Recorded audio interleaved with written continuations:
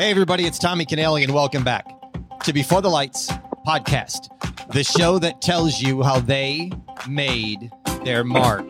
She was the 2020 L'Oreal Paris Woman of the Worth National Honoree, the founder of the Born to Run Foundation. She was a D1 lacrosse player that is now the face of the 2024 Paralympics, a USA Paralympian holding the U.S. record in the 100 meter, and she's also on the USA Paris snowboarding team. She was the first above-the-knee amputee on season 43 of Survivor. Our New Hampshire resident, please welcome to the show, Noelle Lambert. Noelle, welcome to Before the Lights. Hi, thank you so much for having me. You attended Londonderry High School, graduated in 2015, a three-sport athlete in soccer, basketball, the team MVP, two-time All-State lacrosse player. What was Noelle's outlook on life at that time? It's really funny. I was that type of athlete that coaches loved and hated at the same time because I'm a very competitive person. You put me into any game scenario, I'll give it my all 100%. But when it came to practice, I never really tried. I was always the type of athlete that would kind of be extremely lazy. I would never put in any extra work. In the weight room, I would hide. And I just, I didn't really even realize this about myself, but I was just that type of person that never went above and beyond. And to think back on it and to think if I actually did put in that extra work, where would I be now? Would I have played at one of the top Division I programs in the country? I was that type of, I have three older brothers, so I was always competitive because of them. I was always trying to outwork them. But don't get me wrong. If you put me in a game, that's why I was able to earn myself a scholarship, is because I'm very tough, physically and mentally, and I would just always give it my all. But when it really mattered during practice, in the time that I should have been putting in so much work, I really wasn't. I'm a former college basketball coach, so you're what I refer to as a gamer. Turn the lights on and let you go. But in practice, you're going to get nothing out of you. Yeah. It was always I had a great relationship with all my coaches, but they were just always looking at me like, all right, Noelle, you actually need to do something today. So then how did you get recruited to UMass Lowell? I put in the work when I needed to. So when I was playing club lacrosse, and I was going to tournaments, it's all about how you perform in front of the recruiters during those types of tournaments in the summer. So I was playing extremely well.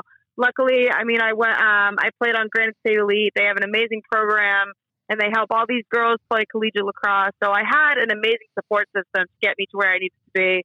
And then UMass Lowell kind of came knocking at my door, and I found out that they were going to be a newly Division I program. So that I love that. I love that about the university. I loved having, being a part of a growing program.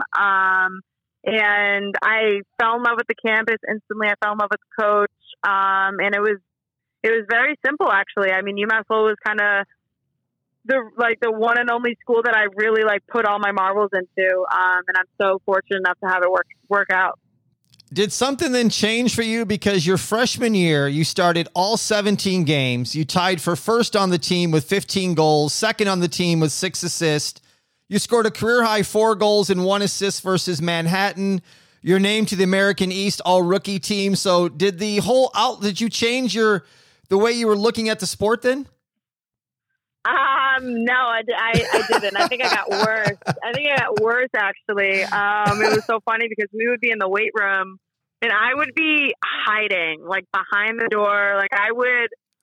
But it was so funny. We would do run tests. We would do run drills every single practice. And no, I was never really first. But then there was this one run drill where they told us the first person to cross the finish line is done. They don't have to do it again.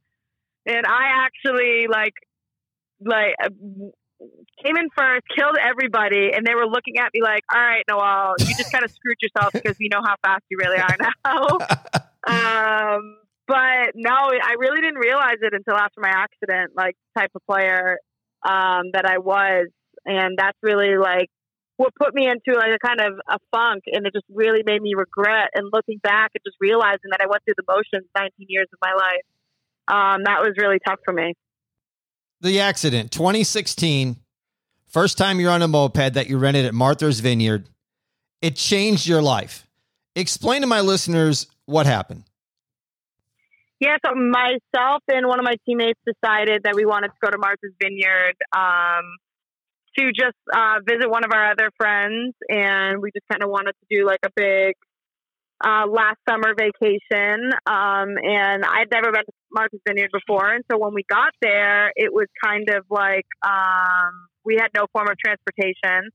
So I had never personally been on a moped before, and my friend who was with me at the time, she had never been on one either. So I was like, okay, I'll drive, no biggie. And then so I mean, 1 minute we're on our way to the beach. It's a Saturday morning. It's beautiful weather, and then the next moment I see a dump truck heading in the opposite direction as me. And I kind of just instantly like I blacked that part out, but because of the weight distribution, because of the main roads having so much sand on it, I just kind of veered left and lost control. And then the next moment, I remember just laying on the ground and lifting up my legs and just realizing that my left leg was completely gone. It was completely severed on the scene. And the first thing I thought of, it was sports and it was lacrosse, because that's who I was. I mean, that's really what described me as a person. I really wasn't passionate about anything else other than sports. So I was laying there thinking that my life was going to be over and that I was never going to be able to walk again, let alone play sports. Did you realize then, Noelle, at that time that your leg was going to have to be amputated, or was it later? So at the scene, everything, it was completely severed. My left leg, it was completely severed, everything below the knee. And so I was like asking people if they were going to be able to reattach it. And then when I was in surgery, they ended up having to amputate. They ended up having to take the knee because it was too mangled. And so that's how I became an above knee amputee. So waking up the next day, I mean, I knew what had happened. I knew that my leg was gone. And I think, that helps a little bit, and it helps me realize like, okay, I already knew that my leg was, I mean, I think I would have reacted differently if they had to amputate my entire leg, like during surgery, and then I had to wake up with it being completely gone. But waking up the next day, that's really when the emotions set in. That's when I really started thinking, okay, what now? What were your steps back then to recovery? So I had to take, my steps were, I mean, it was very, I trusted the process. I took my time. I knew I had to get everything healed before I was going to be fitted for a walking leg.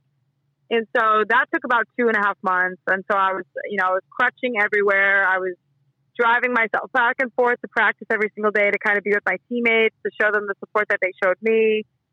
And then I actually, when I was walking to my prosthetic office to get my walking leg, I actually envisioned that I was going to get my running blade right then and there.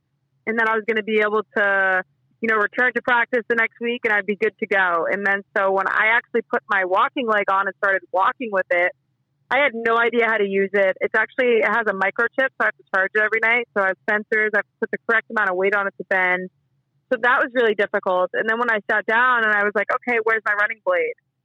And that's when I learned that a specialized prosthetic, which is a running blade or a waterproof leg, they are not covered by insurance. Only your everyday walking leg is. So if I wanted to get a running blade, I was either going to have to apply to a foundation or I was going to have to pay for it myself. And they can range anywhere from $10,000 to $30,000, depending on what type of leg you want. So I'm sitting there thinking, I walked in feeling really great, or I crutched in thinking I really great. And then I was thinking, how am I going to come up with the money to raise this? Like, I don't have that type of money. And that's when I started learning about all these amazing foundations out there that support amputees like myself. And so I applied to so many of them. I applied to a few, and then I heard back from one, the Challenge Athletes Foundation. And they told me that they were going to grant me with a running blade, but it was going to be about a 6-month process. So I knew returning to play my sophomore year was going to be impossible. And then when I did receive it, I mean, I put my running blade on. I was harnessed on a treadmill, and I couldn't run for more than 10 seconds at a time because I was so out of shape. It was so uncomfortable. I had no idea how to use it. And I was just extremely embarrassed because, I was telling everybody I was going to be able to return. I was expecting a lot out of myself, and I didn't realize, what was going to go into it. And so, having the time to reflect when you're at practice and you're not able to practice, that's when I started realizing like the type of player I was before my accident. That's when I started realizing that I just went through the motions. And so something inside me clicked, and I told myself, if I ever do get the chance to play again, I'm going to give it my all. I'll practice 3 times a day, whatever it takes to get there. And that's exactly what I did. I had an amazing support system from my coaches, my teammates. They were putting extra work in with me day in and day out. They were never letting me use my amputation as an excuse or a reason not to do something. And they were just, they were showing me the tough love I needed, and they were never treating me like somebody with a disability. Before we get you back to the time you got back on the field, how many different types of prosthetics do you have? So right now, I have 4. I have 4 different prosthetics. So I have my everyday walking leg, I have my running blade, and then I have my waterproof prosthetic because my everyday walking leg, because I have to charge it, it's not waterproof. And then I actually have a snowboarding leg as well. And during all this, did you reach out to a family member, Uncle Vincent, because isn't he also an amputee, to get any kind of support from him? Yes. So when I was in the hospital, my uncle, he actually recently passed a couple years ago due to diabetes, but he was an incredible man, and he was kind of my role model from the beginning because he was the only amputee I knew in my life. And I just remember him walking in there in my hospital room, and he's a jokester. And so he has a great sense of humor about it. He's cracking jokes with me, and he's making me feel comfortable and confident. So having that and having him, it made me realize, I will be okay. And it made me realize that I can have a positive outlook on this whole experience. And then I was fortunate enough to also have a lot of the Boston Marathon survivors coming in and visiting me in the hospital and reaching out to me. And, hearing everything that they've gone through, I couldn't sit there and feel sorry for myself. They were the ones telling me that I was going to be able to live the life that I want. So that's when I started to believe them. And that's when I made a vow to myself that I really didn't want to let this accident define the rest of my life or define the person that I wanted to become. Because if they were sitting there telling me that I was going to be okay, then I needed to believe it. How long was it from the time of the accident till you got back on the field in any type of capacity, whether that was practice? So I started practicing I started working out with a running blade 11 months after my accident. I started practicing, I would say, 13 months. And then when I returned to play, I think it was, I want to say it was 16, 17 months after a year and a half. And I was ready to play halfway through my junior season. I was ready to go. Talk about the emotions of scoring a goal in your first game back on the field. Yeah, when I was running on the field and, when my coach told me to go in, I instantly started to panic. I'm that type of person to doubt myself with everything that I do. But having the support from my teammates right there and having them, encourage me and egging me on, that really made me feel comfortable and confident. And I just had to realize, use all the lessons that your coaches gave you. This is just an everyday that you're at practice. It's nothing different. Your teammates and your coaches are comfortable enough to put you on the field to help put them in a position to win this game. So you need to be comfortable with it. And when I watched the video back, the best part about the whole video isn't me scoring. It's the reaction that I got from my teammates and my coaches and kind of sharing that whole moment with them, because it really wouldn't have been possible without them. If it was up to me, I would have quit probably day 2. But they were always the ones never letting me quit, they were always holding me accountable. And just to be able to say, like, I was the first above knee amputee to play lacrosse, collegiate lacrosse, that is something that's really special to me, because I want to pave a way for other amputees and make them realize that just because they're disabled doesn't mean they're incapable of doing something. All right.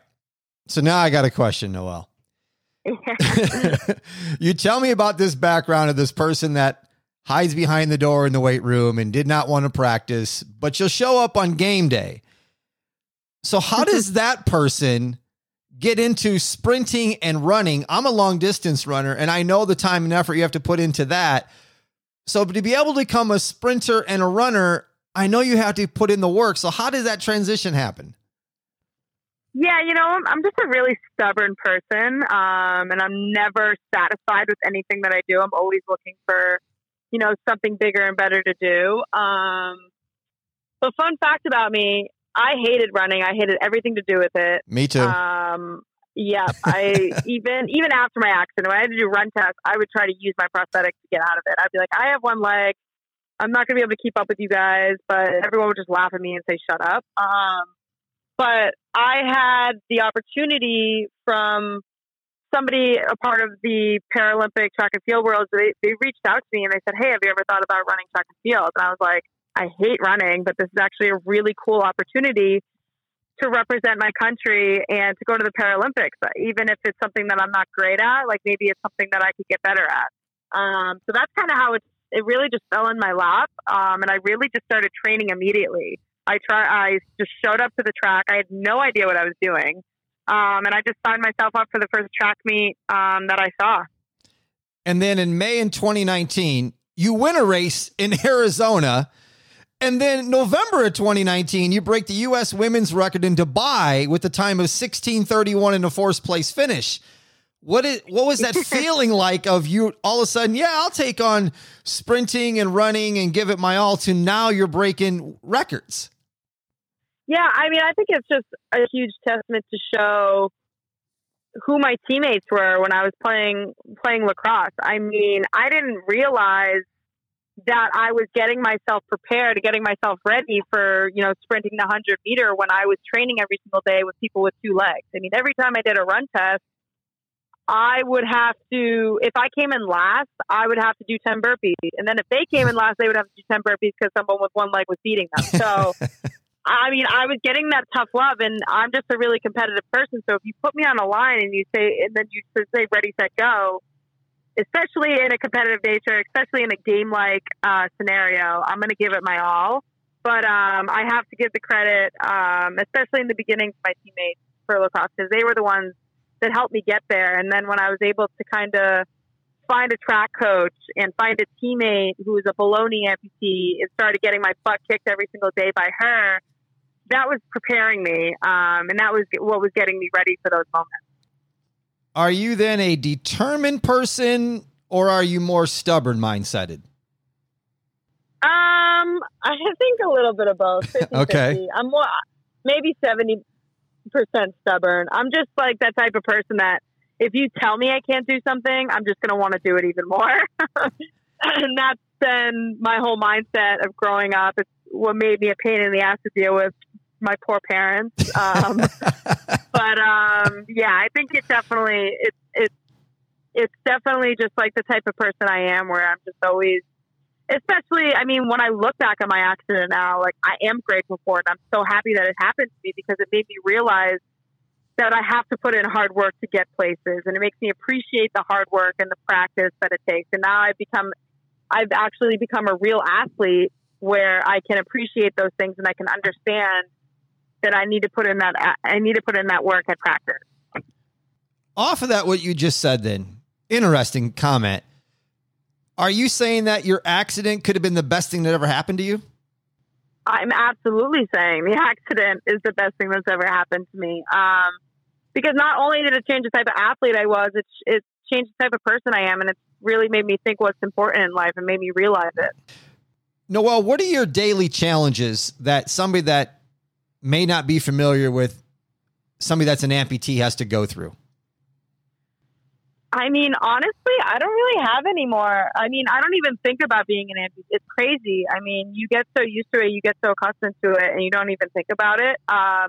I think the only time that I ever realize that I'm amputee and it humbles me is walking upstairs. That's about it. I mean, because I can't bend my knee, so I have to go like 2 at a time and take one step. So that's about the only thing.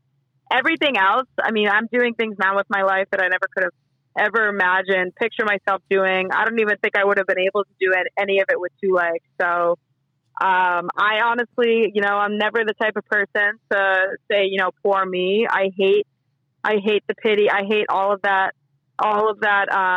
you know, people pitying me, because I actually think I've become such a better person.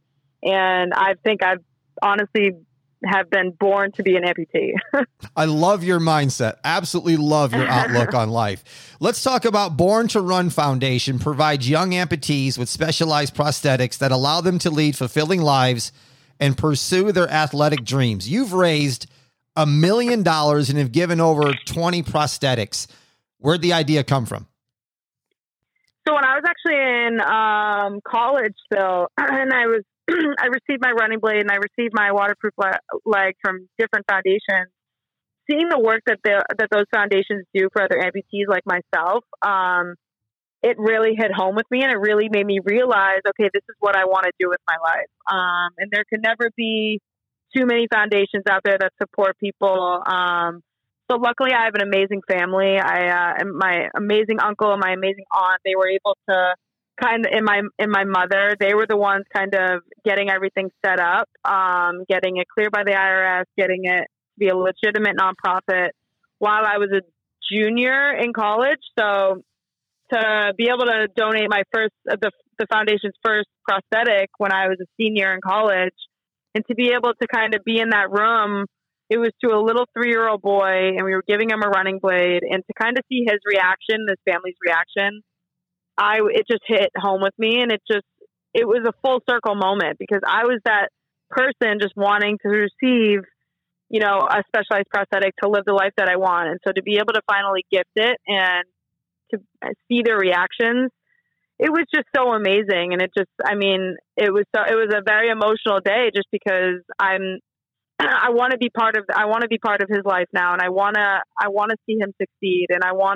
with every donation that we do, I want to be a part of their experience. I want to be a part of their journey, because for me personally, I wouldn't be where I am today without multiple foundations, without multiple mentors of mine. So to be able to give it back, that's something that I'm extremely proud of.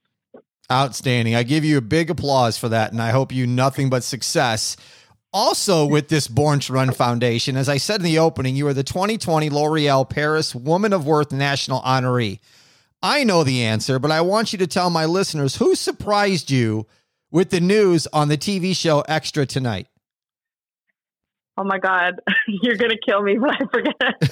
I know her face. I know the actress. I'm just terrible with names. It'd be Helen Mirren. Yeah, Helen Mirren. So I'm actually am a huge fan of her. I am a movie buff. Like I love movies, but I'm the same way with music. Like I know every single song, every single country song I know. I just never know who sings it. But yeah, so it was actually, I forget what day it was, but I think it was the night that the voting was closing or the day after. And when she popped up on the screen and she said, you're the national honoree, I didn't even hear her say it. I was so blown away, and I think I was in shock. And then I immediately just screamed to my mom. And I was just like, I think I just won. But I mean, it's a huge test. I mean, the L'Oreal Paris, what they do every single year, is incredible. They find amazing and inspiring women to donate money to them and their charities. It's so special, and it just comes to show the amazing support system that I have. And having people vote for me in the foundation, it was such a special moment. And honestly, it was the time when COVID was happening. So we were, as a foundation, we weren't able to have any fundraisers. So we weren't able to make any donations. So when we received that, we were able to make 3 donations just from that alone. And now she's back to being prevalent. Not that Helen's never been not prevalent, but now she's back on the screen with Harrison Ford in the new show 1923. I know, I just saw that. I'm obsessed with Yellowstone. Yes, my me boyfriend's too. been saying we need to watch the other one. Yeah, 1923 is fantastic. Do you remember, Noelle, what you received for being that honoree? Yeah, so I received $25,000 along with the additional $10,000. So the foundation did. So that was $35,000 total, and it was incredible. Love that. Make a difference with Free as a T. Did you know 1 in 5 Americans will experience a mental health challenge every year? Free as a T is giving the gift of good. For every t-shirt purchased, $5 will be donated to the Mental Health Coalition to support mental health resources for the millions of people who need them. Plus, for every purchase, 1 shirt is donated to someone in need. Free your mind and shop with a cause. Buy one, give one for $45 and learn more about us and our mission at freeasat.com or click the link in the show notes. Make a difference, one tea at a time. Happy tea time. March 2021. How does somebody, or were you always into snowboarding, but how did you get onto the USA Paris snowboarding team? So I had never snowboarded in my life. My boyfriend is a big snowboarder. He's a great snowboarder. So he kind of kept telling me, hey, you should try this. And I was like, all right, it looks fun, something to do. And I was actually, it's crazy because I picked up snowboarding, I don't know, what was it, 5 or 6 months before the Tokyo Paralympic Games. So it wasn't the smartest idea of mine to start a brand new sport. And potentially, so my coach wasn't too happy, my track coach. But once I kind of learned how to do it and learned how to actually get down the mountain without falling, then I, put it on hold, and then I went to Tokyo. And then when I got back, I was like, okay, now I want to put all my marbles in snowboarding. And then so Amy Purdy, the double Bologna amputee, who's a Paralympic snowboarding medalist, her and her husband have a foundation that support amputee athletes that want to pursue snowboarding competitively. So I reached out to them, and my boyfriend and I packed the car, and we drove out to Colorado, and we were staying there for a month and a half. And then I just decided, okay, why not compete? Why not throw myself into it? It's the best way to learn. And I was able to qualify for my first world champs. I got my ass kicked. I came in 4th out of 4 people, but I knew that season it was going to be only meant for, me learning to get better. And for me to be able to compete against the best of the best, that was really, really special because I'm watching them and I'm learning from them. So that was really important for me. I love how you just throw yourself into things and go, let's just see how this works out. If I finish last, who cares? I'll learn. I'll figure it out as I go. But I love the way you do that. I'm in. Let's do it. I'm in. I just say yes to everything now. And it's a blessing and a curse. Season 43 of Survivor. How did you get casted? So, I've been actually a big fan of the show for a very long time. My mom is the biggest diehard Survivor fan there is. Has never missed a season, never missed an episode. That's me as well. She was telling me for years, Noelle, you got to try to get on the show. And I was kept telling her, Mom, I've never seen an above knee amputee on the show before. I've seen 2 below knee amputees, but we are entirely different. I'm a lot more high maintenance. And it was so funny when I was in Tokyo for the Paralympic Games, I received a DM on Instagram. And it was from the head casting director. And he just said, hey, and he introduced himself. He's like, have you ever thought about being on Survivor? And I was just like, this is a scam. This isn't real. And then so I messaged him back, and then he gave me his phone number, and he's like, give me a call. If you don't believe me, give me a call. So called him, found out it was real. I'm like, okay. And then I told him, I was like, you realize I'm an above knee amputee, right? And he was like, we don't care. We love to see people with these types of challenges, these types of stories, want to see people overcome it. So they just kind of threw me into the whole application process. So I created a video, and then it was so funny because I was actually going through my whole application process while I was traveling for snowboarding, and all the competitions for snowboarding are out in Europe. So, I mean, it was 11 o'clock one night. I was in Netherlands and they tell us like every single phone call you get, every single FaceTime, just answer it. So I get a FaceTime and I'm like, okay, I got to answer this. And I pick up the phone and then it's Jeff Probst, just Jeff. Like it's nobody else. It's just him. And I'm like, hi. He was like, why is it so dark there? Like because he's in LA. And I was like, well, I'm actually here competing for snowboarding. I'm in Netherlands. Like I'm telling, and then he's like, I thought you were a track and field athlete. I was just like, yeah, now I want to be a dual sport athlete. And like I was telling him, and so every single round, you just want people to love you. You want people to like you, and then you make it to the next round. So out of a 5 to 10 minute FaceTime call, I got Jeff to like me. And then, I mean, I thought in the back of my head that I wasn't going to get casted. I was like, they're going to come back and say they found someone else. So I wasn't really taking it. I mean, I was taking it seriously, but I wasn't really believing it. And then about a month and a half, I think it was like at the end of February, I got a call, like I got a text from the head casting director. He's like, hey, can I give you a call for a sec? And I expected, like, if I was going to get casted on the show, it was going to be a big deal. Like, they were going to be like, hey, join this Zoom at this time. And, like, with all the producers. Like, so I was just like, he's calling me to let me know that I'm not going to be on it. So I called him. He's like, hey, how are you? I'm like, I'm great. Just kind of stuck in my house. There's a blizzard out right now. And then all he says was, well, do you want to leave the blizzard and go to Fiji because you're on season 43 of Survivor? I mean, to say I wanted to be excited, I mean, to say I was excited would be a lie. I was scared shitless. I was scared to death. My boyfriend was sitting right next to me, and I looked at him, and I was just like, I don't think I can do this. I was like, I don't know if I want to do this. And I mean, I'm acting like, I'm like, oh my God, this is incredible. I hang up the phone and I'm scared to death. I'm like, how? I'm like, why did I just do this to myself?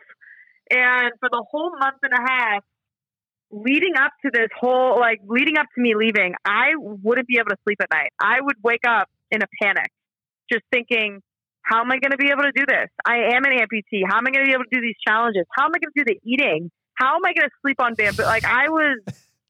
To say I was excited, I mean, that would be a lie, honestly. But I kept telling myself, I have to do this for the representation of the disabled community. I have to do this for the amputees out there. And I have to show everybody, I have to show the world that just because I am an amputee, it doesn't mean I'm incapable of doing it. And I wanted to prove myself. And it's also really cool to being able to say you've done Survivor, like arguably one of the hardest reality TV shows. I wanted to do it.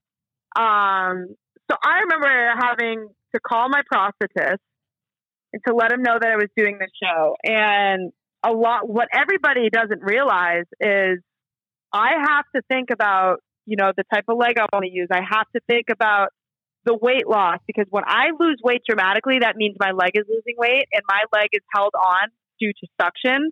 So if I lose weight, my leg loses weight, and then it's not going to stay on.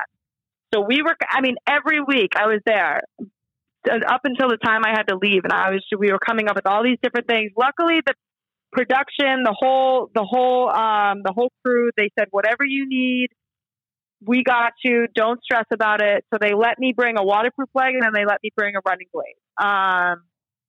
And I just remember, you know, coming up with all like my game plan, my whole strategy, like what am I going to do? What am I not going to do? I just had to be well liked, because if I'm not well liked, they're going to be like, all right, easy vote, bye. So I knew I had to prove myself in the beginning. I was scared to death. I was just like, how are people going to look at me? How are people going to, it was a whole thing. I mean, it was so funny because I just went, we had to go to LA for quarantine. Then we had to fly to Fiji, and I was just in LA last week, and I passed the hotel that we were staying at, and I had instant PTSD.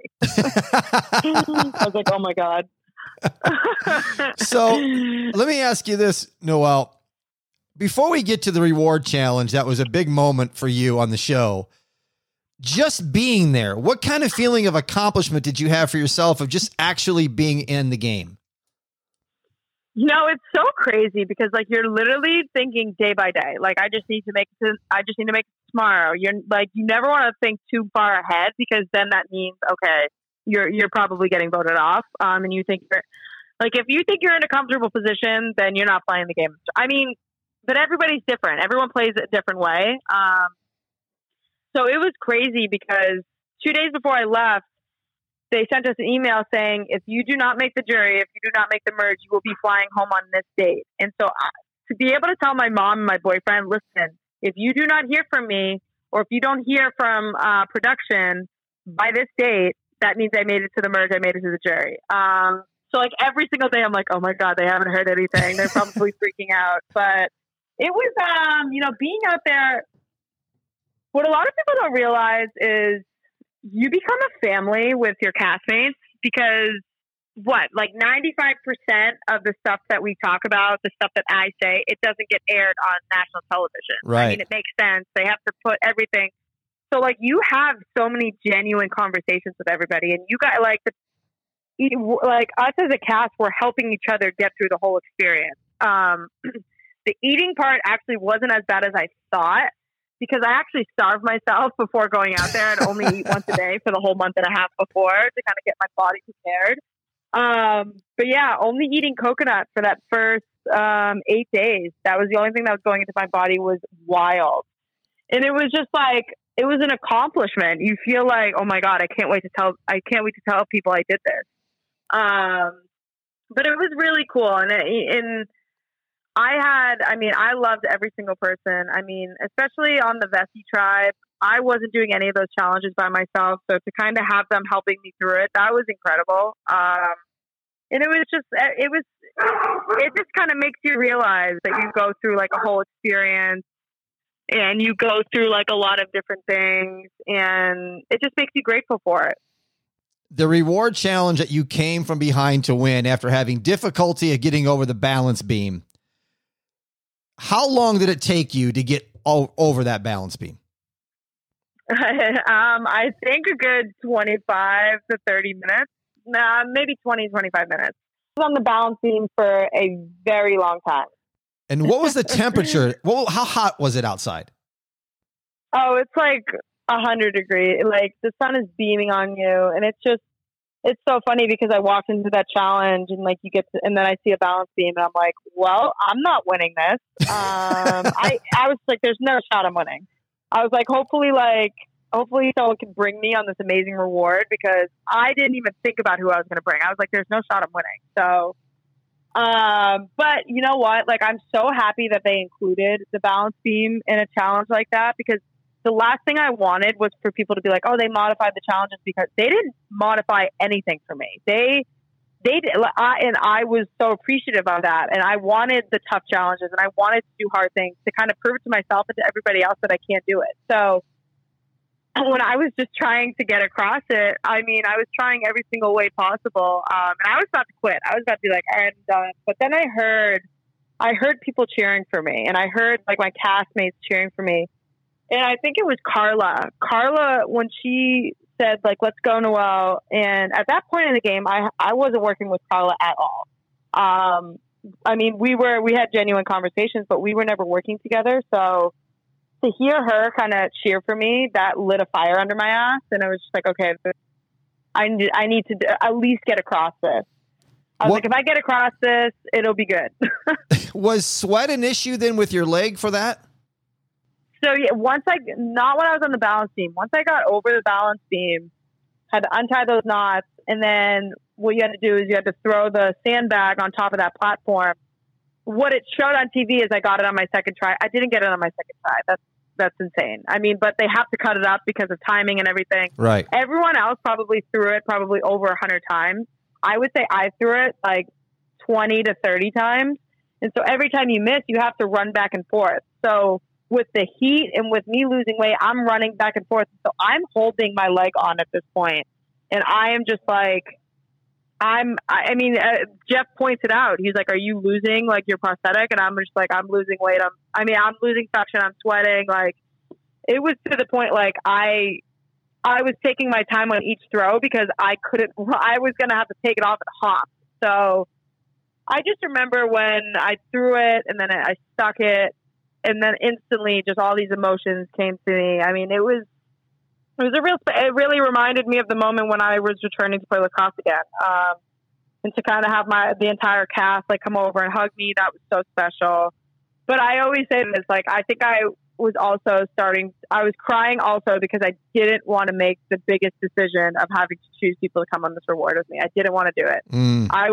I instantly, like, I had a good cry for about 30 seconds. And then I was like, holy crap, I'm going to have to make these decisions, and people are staring at me. Everyone's starving. I have no idea I'm going to do this. It was one of the best moments of the show from the reward standpoint to see you just fight through all this adversity and then get to the end. For me, I didn't even care if you won or not. I was just like, just get to the end. Then when you won, it just really made it even that better. I was like, just get across this beam. Then I'll be like accomplished. I don't even care about anything else. Right.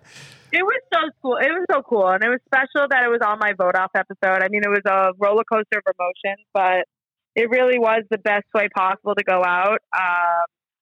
And it was crazy because I had a huge watch party, like the night before Thanksgiving. I had a huge watch party and nobody was expecting me to go home. So it was a cherry on top getting to kind of spend it with my loved ones and everything. So, but it was, I mean, I went out in the best way possible. I mean, I received nothing but love from fans and the whole community. So I'm just extremely grateful for it. How long did it take for you to recover after you got home? Well, the funny thing is the deal with my track coach that I made, because he was on the verge of almost killing me, because when I started snowboarding and then I stopped competing for track, and then I came back and was practicing for a month, and I was like, okay, coach, I'm actually going on a national television show right now. And he was just like, what is going on? Why are you doing this to me? Because like, okay, you can go on Survivor, but you have to compete in nationals when you get home. So when I got home, I had 1 week to train for nationals in Florida. And I mean, my legs weren't fitting. I mean, I got my ass kicked at nationals. I knew that it was going to happen. But it took a while. I would say like physically it didn't take me as long, but like mentally, just like you go through this whole experience and then you think everyone's lying to you and you talk. Like everybody, you spend however many days and everybody's lying to you. So like every time you see people having a conversation, you're like, what are you talking about? Like, why are you talking about me? It's crazy too, because you can't talk about it on social media. You can't admit to it like that you're on the show until CBS announces it. And it was the beginning of the summer and they weren't announcing it until September. So you really have to rely on, your family, and you have to rely on your castmates during that time, because they're the only ones that basically know everything. And so it was really special to kind of have the whole cast. I mean, we tried to get together a couple times, so that was really cool. It just makes you grow, and it makes you get a lot closer. When did you film that season? So we filmed it April 22nd. I left, and I believe we got to Fiji like maybe April 28th. And then I got home on Memorial Day weekend. Okay. So it wasn't too long that you had to wait until the season aired. You said your mother is a huge fan and seen every season, every episode, as a lot of us, including myself, have. But how much were you able to tell your own mother beforehand? So everyone in my family, all three of my brothers, my parents, my boyfriend, they all signed NDAs. So if I wanted to tell them, I could tell them. Okay. The only person I told everything to was my boyfriend. I didn't even tell my mom. Just because I kept telling her, I'm like, I want you to experience it. You're a huge fan of the show. Like, it'll be better for you to watch.